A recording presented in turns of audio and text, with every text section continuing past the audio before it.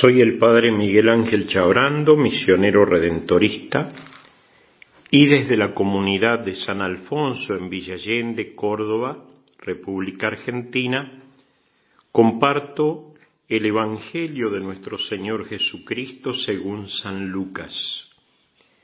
Jesús entró en un pueblo y una mujer que se llamaba Marta lo recibió en su casa.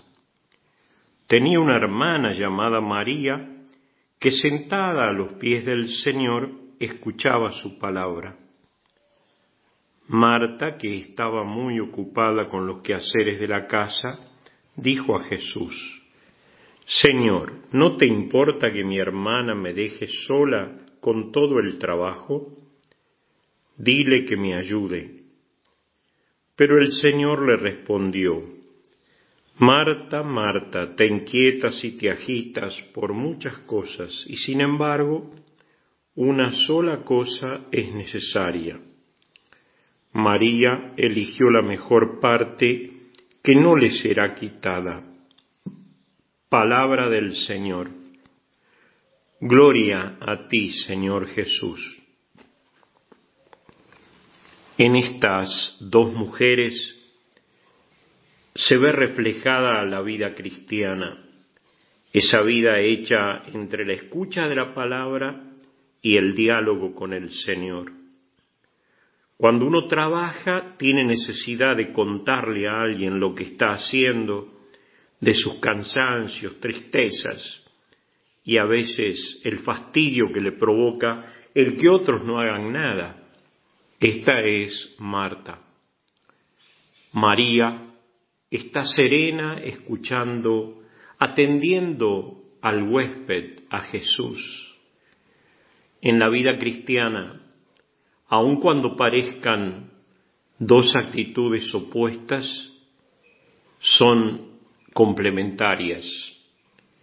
Marta y María nos representan porque todos necesitamos momentos de profunda intimidad y escucha con la palabra del Señor, profunda intimidad con Jesús, que es la palabra encarnada y nos acompaña, y también en plena actividad tener a alguien a quien contarle, porque no hay tarea, trabajo que de alguna manera en algún momento no se convierta o no venga acompañada por cansancio, fastidio. Y naturalmente el que trabaja se compara con el que no trabaja, o con el que hace menos, o también con el que hace más y le sale mejor. Qué importante es tener con quién conversar todas estas cosas.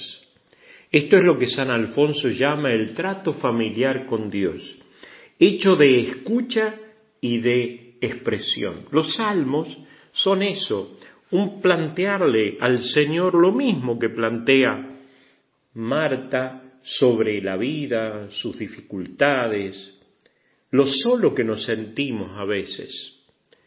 Y el Señor dialoga con Marta, María lo escucha, y en esa casa la presencia del Señor hace al ambiente familiar, hace a ese clima doméstico que necesita la vida cristiana para que en ningún momento, ni en los de silencio y soledad, en los que nos dedicamos a pensar, a escuchar, a estar atentos a la palabra, o en los otros, en que el trabajo, las actividades, las ocupaciones de la vida nos llevan a tener esos diálogos interiores. Qué importante es no hablar con uno mismo, hablar sí con el Señor. De ese diálogo interior, María Santísima, los santos, han hecho un camino de espiritualidad. Estamos invitados a hacerlo también nosotros, como un regalo del Señor que nos visita, como visitó esta casa, la casa de Marta y de María, que nosotros sabemos también por la tradición que es la casa del amigo Lázaro, la casa donde Jesús iba como queriendo descansar, pero cuando llega Jesús a una casa, no solamente descansa Él, sino que también nosotros descansamos porque estamos con Él. Que Jesús se sienta siempre cómodo en nuestra casa, en nuestra vida, como se sentía allá en Betania. Bendiciones, y el Señor siempre nos conserve en la comunión hermosa, en la paz de la Iglesia.